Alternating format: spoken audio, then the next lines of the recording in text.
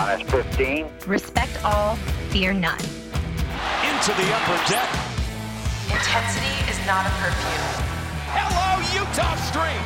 5, 4, 3, 2, 1.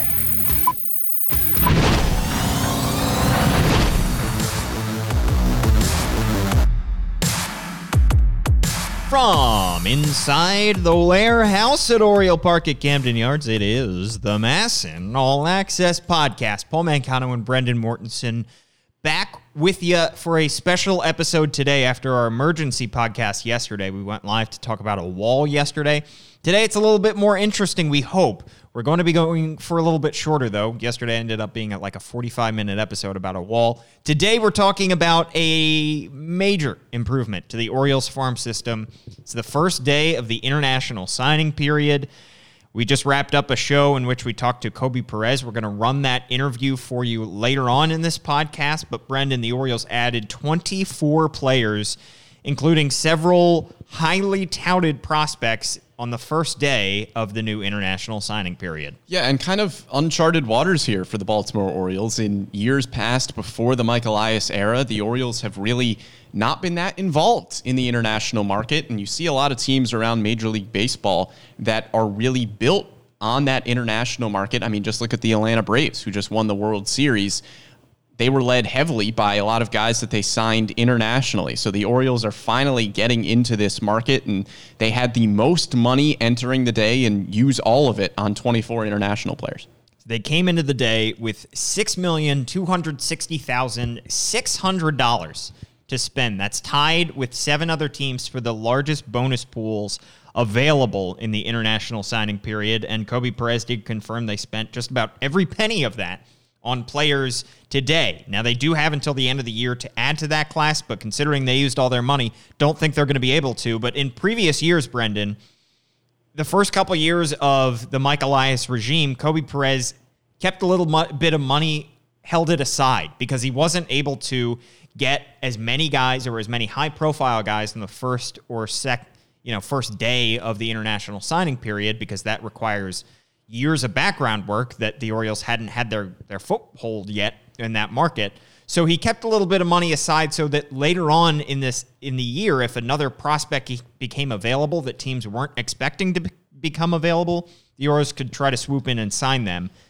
For this instance, however, the Orioles wanted to use that money because they have the guys that they want to sign to these contracts. So they want to add as many guys as possible now because they've done the scouting and they've gotten the guys that they want to agree to these deals, and now it's just a matter of signing on the dotted line. Yeah, it sounds like this was really the first year where the Orioles were kind of on a level playing field in terms of the international market, because the last 2 years, even with last year, when you're signing 2 guys for over $1 million, those were only players that this current regime of Mike Elias and Kobe Perez and company, those 2 guys were only scouted for 2 years. And Kobe Perez mentioned that they are scouting guys 2, 3, 4 years in advance. I mean, Braylon Tavera specifically, the top international signee from this class for the Orioles, Kobe Perez has said that Tavera had been scouted for about 3 years. So this international class is probably the first year where the Orioles are actually on an even playing field and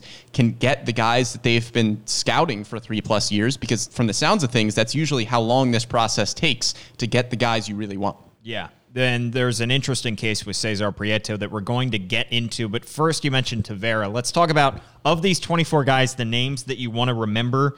First and foremost, Braylon Tavera was the only guy that they signed to a 7-figure deal. He gets $1.7 million from the Orioles. A lot of other guys signed for in the high 6s, but $1.7 million shatters the record that the Orioles set last year as they signed Michael Hernandez and Samuel Basallo to 1.4 and 1.3. 1.7 is the most the Orioles have ever spent on a prospect. Tavera's a top 100 prospect, and it seems like a guy that a lot of teams had been coveting, Brendan. Yeah, because he's a potential 5-tool guy. He's a 16-year-old outfielder from the Dominican Republic, ranked the 22nd best international prospect according to MLB Pipeline. He's actually ranked higher on Baseball America. He's their 16th ranked prospect. So Braylon Tavera, a really exciting young outfielder.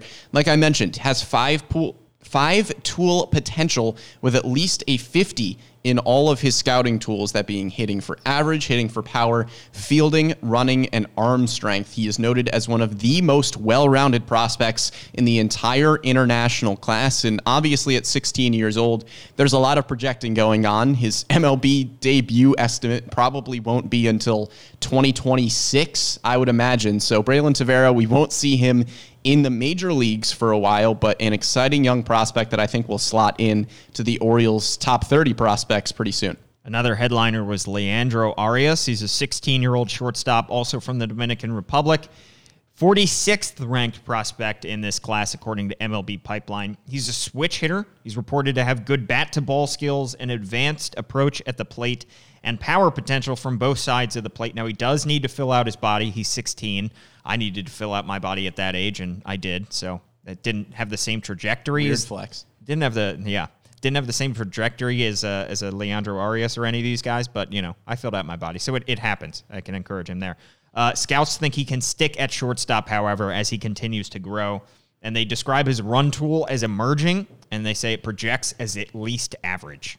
Yeah, and another prospect that I want to talk about, Paul, Cesar Prieto. You mentioned him a little bit earlier, a really unique case. He's a 22-year-old second baseman from Cuba. And if that sounds weird, it's because most international prospects that are getting signed by teams are either 16 or 17 years old. So he's much older for an international signing at 22, which means he has a chance to move up through the Orioles ranks pretty quickly. I mean, this guy could even hit the majors within a few years. But as a 21-year-old in the Cuban National Series, he slashed 403, 463, 579 over 76 games. He's a second baseman, but he's also played some shortstop for Cuba as well. And Fangraphs notes him as the best pure hitter in Cuba. He broke Kendrys Morales' rookie hits record and then broke the Serie Nacional's hit streak record of 40 games in 2020. And he struck out just 6 times in 250 plate appearances. So Prieto has an unbelievably advanced approach at the plate, and the Orioles are getting a low-risk hitter with a proven track record, and hopefully that track record is able to translate over to the United States. Kobe Perez mentioned on his Zoom call with the media that the Orioles were able to sign him in part because he only became available a couple months ago when he became eligible for this international signing period, and this is an instance where the Orioles not having decades-long experience in this market actually helps in some ways because they have an equal opportunity to guys who recently become available, who unexpectedly become available. So the Orioles were able to jump in and say, hey, look at this new Dominican academy that we're building in Guerra. Look at the presence that we've created down here. Look at Kobe Perez and the kind of culture that he is establishing in the international market. And the Orioles had just as good a shot to sign Cesar Prieto as the Yankees or Marlins or other teams that have dominated the international market over the past few decades. Yeah, and one of the interesting things with Prieto, too, like you mentioned, the Orioles were able to sign him because they actually had money left when Prieto became eligible in, I think Kobe Perez said, November. So the interesting part of that is that a lot of other teams had already decided where to spend their money. Right. And when you're looking at trades, you can look back the last few years where kind of randomly, it seems, Mike Elias is throwing in some international signing bonus pool money, and it's hard to quantify where exactly that money is going when those trades happen because there's such a short window where these international signings actually happen. But if you want to look back at a trade over the last few years where Mike Elias was able to get some international signing bonus pool money, that goes towards a guy like Cesar Prieto, who came eligible late in the process, and because the Orioles had some money left over, they were able to get him over other teams that maybe coveted him, but had already decided to spend their money elsewhere. 2 other names that the Orioles mentioned specifically in the press release: shortstop Edwin Amparo and outfielder Thomas Sosa.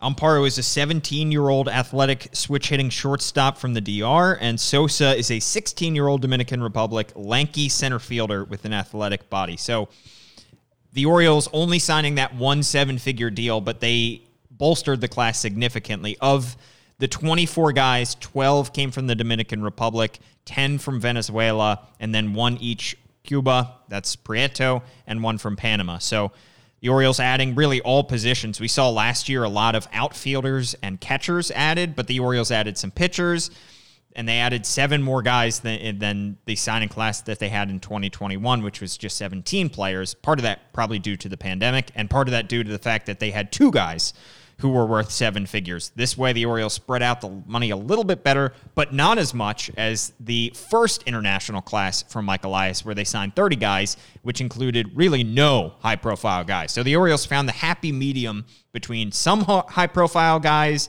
and still getting the volume that they wanted. Right, and I think that speaks to where the international market has been for the Orioles in recent years. They can't really afford to spend all of their signing money on just one prospect. I mean, you want to look at the Washington Nationals. They signed 2 guys for this international signing period because a huge chunk of their money was spent on the second best prospect in the international class.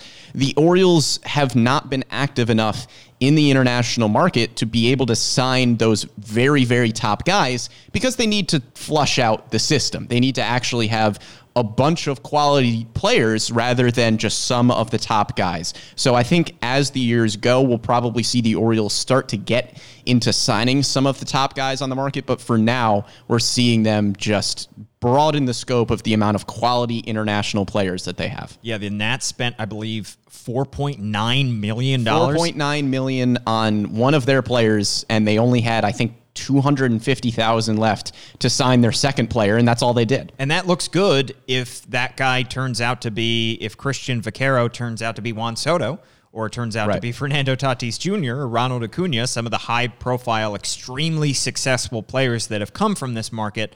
But the Orioles aren't quite in that position. They hope that one of these guys can burst onto the scene and make his way up to the big leagues, but volume is important here as the Orioles build this system from the ground up. Well, I mentioned Kobe Perez's interview with me that I did earlier.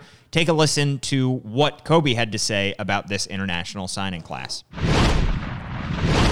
Well, it's a busy day for Orioles Senior Director of International Scouting, Kobe Perez, so we thank him very much for hopping on MASN All Access now. Kobe, thanks so much for joining us.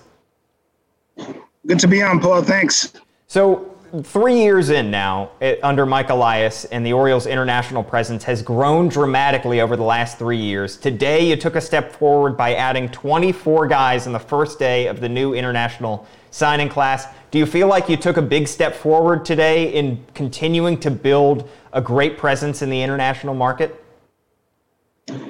Yeah, absolutely. We feel really, really good about our signing class. We think we've added a lot of talent to an already talented organization. We are making huge strides here in Latin America.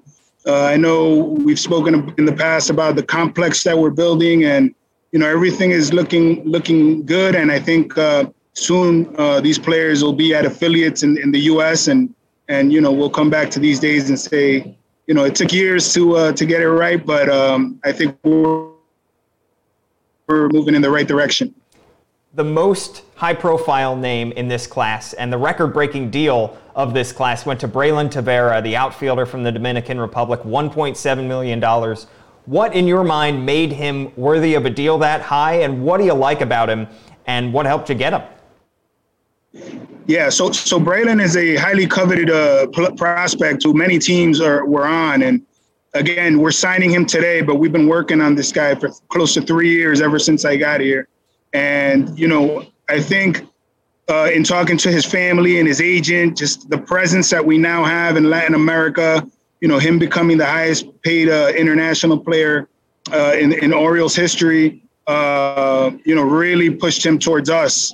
The fact that we're doing an academy down in the DR, the fact that he was personally scouted by Mike Elias, all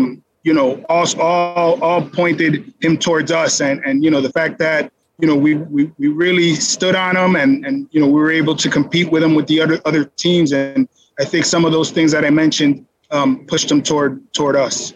So he's a talented kid. He's got 5 tools as a 16-year-old, and we're hoping that we can work on him developing those tools and hopefully playing in the major leagues for us. Cesar Prieto stands out for a number of reasons. He's from Cuba. He's the only member of this class from there, and he's 22 years old. And you brought up an interesting story of Mike Elias actually scouting him in person and getting to see him with his own eyes. Did that help recruit him? And what was the process like in getting a little bit of an older guy from Cuba as opposed to a lot of these younger guys, some from Venezuela, some from the Dominican Republic? Prieto is a kind of different prospect. How were you able to get him into the fold? Yeah, so, a lot of time, a little bit of luck is involved in signing these guys. So he was declared a minor league. He was declared a international free agent in November. So obviously that was a couple months ago. As you know, in this market, teams work and come to agreements early. So we were in a good situation where he was available. We were monitoring his free agency, and once he became available, we were able to scout him and kind of be one of the teams in the forefront. There was other suitors there. The fact that Mike Elias, Brandon Hyde, Yves Rosenbaum all scouted this player, had conversations with this player, explained to him the opportunities that we have here in Baltimore, I think definitely helped us sign this player. There was other suitors, other organizations, but I think his agent, Dave Hastings, and the player and the player's dad all liked the situation that could be for him in Baltimore. So, this is a player with a track record, a high-profile international player, very coveted, has his track record speaks for himself, and I think it's a tremendous addition to the Orioles. How much does having an academy which is on its way, broke ground just a few months ago in this academy in Guerra, how much does that help in the recruiting process, showing players that you have a physical embodiment of the kind of growth that you have created down there? I think it helps tremendously. I mean, we're breaking ground on a brand new academy, and the players know that this is for them. This is where you're going to be when you're home in the DR.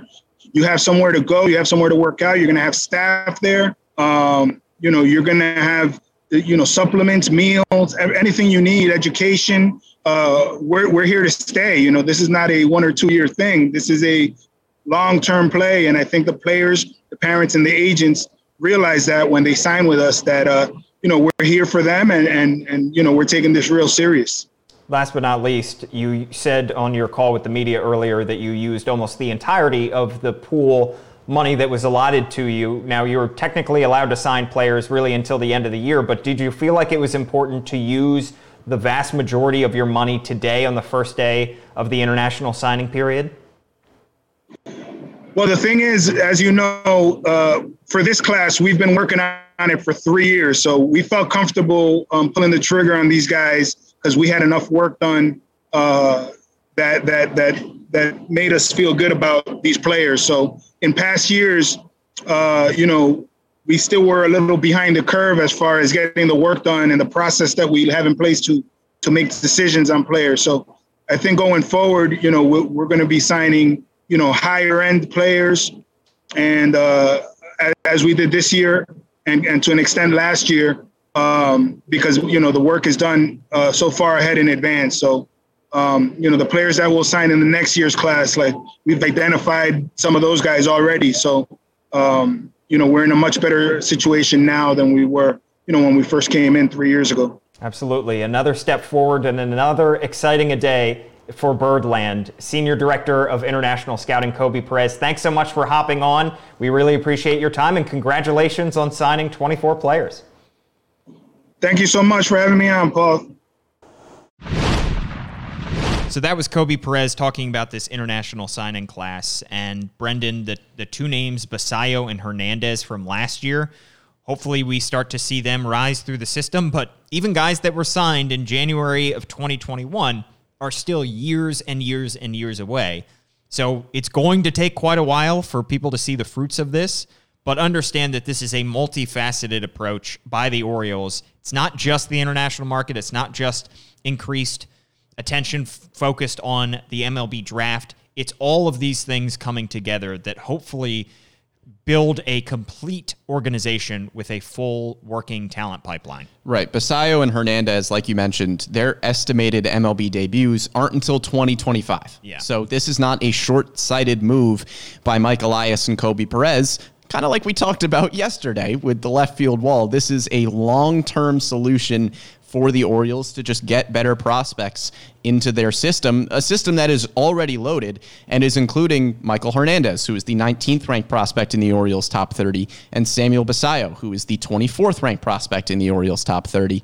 I would expect to see Tavera somewhere in the top 30 and maybe Cesar Prieto as well because of his advanced approach at the plate. But like you said, they don't have the top guys, but it is going to be a long process to get the Orioles where they need to be in the international market, and getting a lot of quality players is a good place to start. Prieto's a fascinating case because of his age, and Steve Molesky asked Kobe Perez where he thinks he would start, and Kobe said Matt Blood would probably be a better person to answer that question, player development side of things.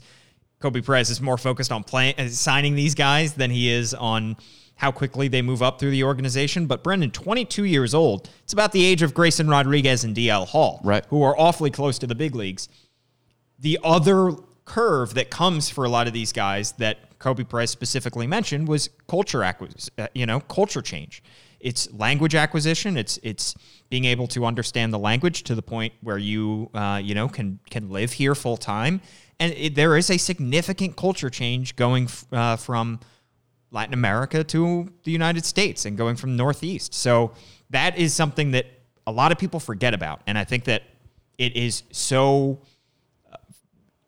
amazing to see the kind of growth that you see from a lot of players as they come up through the system, and that's why the Dominican Academy, I think, is so important. They're not just teaching them how to field ground balls. They're teaching them about American culture. They're teaching them the language.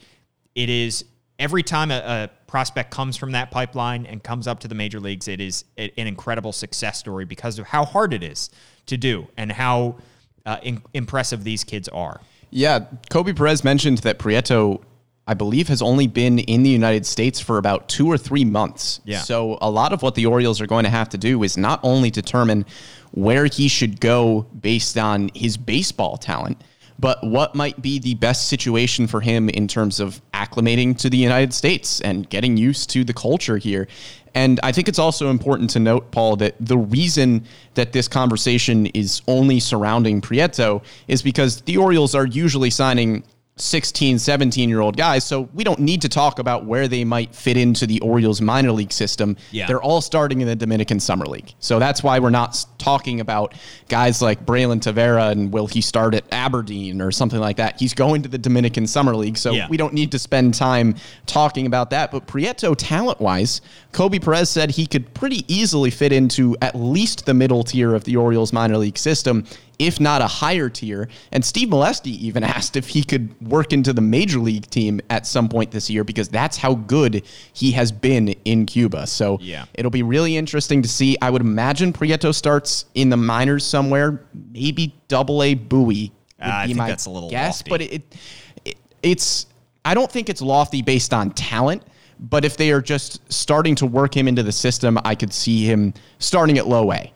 Just to move him up quickly, but talent-wise, he might be a Double-A, Triple-A player. They might be a little bit more conservative with him. It helps that they have the DSL, and he would be very advanced for that league. Too advanced, probably. Too advanced. And then they have the Florida Complex League, which maybe they'll make use of in this instance as sort of a middle ground, because you're going to have, if he plays in the Florida Complex League, he's going to be playing with guys who were either recently drafted or some guys that recently played in the Dominican Summer League who are all around his age. He might be a little older for those guys, but I think that's a possible starting place. I think it would be a little bit difficult to throw him right into Delmarva, but we'll see how the Orioles treat this guy. It is not imperative that he move up quickly. It's not like they have to worry about adding him to the 40-man roster for a Rule 5 draft or anything like that. Yeah, not imperative that they move him up quickly, but just talent-wise, I mean, he might be breaking the door down pretty soon. It's tempting. Because if you look at his numbers in Cuba, obviously it is very difficult to estimate how those numbers are going to translate to the minor leagues or Major League Baseball, but the numbers are incredibly intriguing. Yeah. And the approach at the plate is unbelievable. Yeah. So Prieto, I think, has a chance to move up very quickly throughout the minor league system, especially if Kobe Perez is already saying that talent-wise, he could be to the mid to upper tiers of the Orioles system. Well, if you haven't heard our Wall podcast that we did yesterday, it is thrilling stuff. It's 45 minutes of us talking about a wall, and goodness, were people riled up. People were incredibly fired up. I was you were getting pretty riled up there, Paul. Jousting with some Orioles fans. But let us know what you think of the Orioles' new international signing class, and go back and listen to yesterday's podcast, which we did with an emergency episode. And then, of course, we have the Earl Weaver draft. We did part 1 last week. We have part 2 coming up this Tuesday, and then we will take your vote in terms of who has the best roster between myself, Brendan, and our producer, Tim Leonard. Well, that'll be the ultimate decider, is the people. Yeah, I think Paul and Tim were leading the way, at least in terms of comments, when we were doing part 1 of the all Earl Weaver draft. So I've got some ground to make up if I want to be competitive in this fan vote. But the bulk of the draft is coming because we did rounds 1 through 7. There's rounds 8 through 15. That's a lot of time to make up some ground. Where the draft is won or lost. Exactly. Can you find value in the later rounds? That's exactly right. All right. Thanks so much for tuning in. Of course, give us a like, give us a thumbs up, give us a 5-star rating. You can listen to us anywhere you get your podcasts, and if you don't already, you should be watching along on YouTube and Facebook as well. And go back and watch our show from today as well. We did a show on YouTube and Facebook. Good show. Disgusting. Yeah, and you can have a visual representation of who these guys are and the kind of skill sets that they're bringing to the table. He is at Brendan Morty on Twitter. I am at Paul Mancano. Thanks so much for tuning in, and tune in this Tuesday for part 2 of the All Earl Weaver Draft.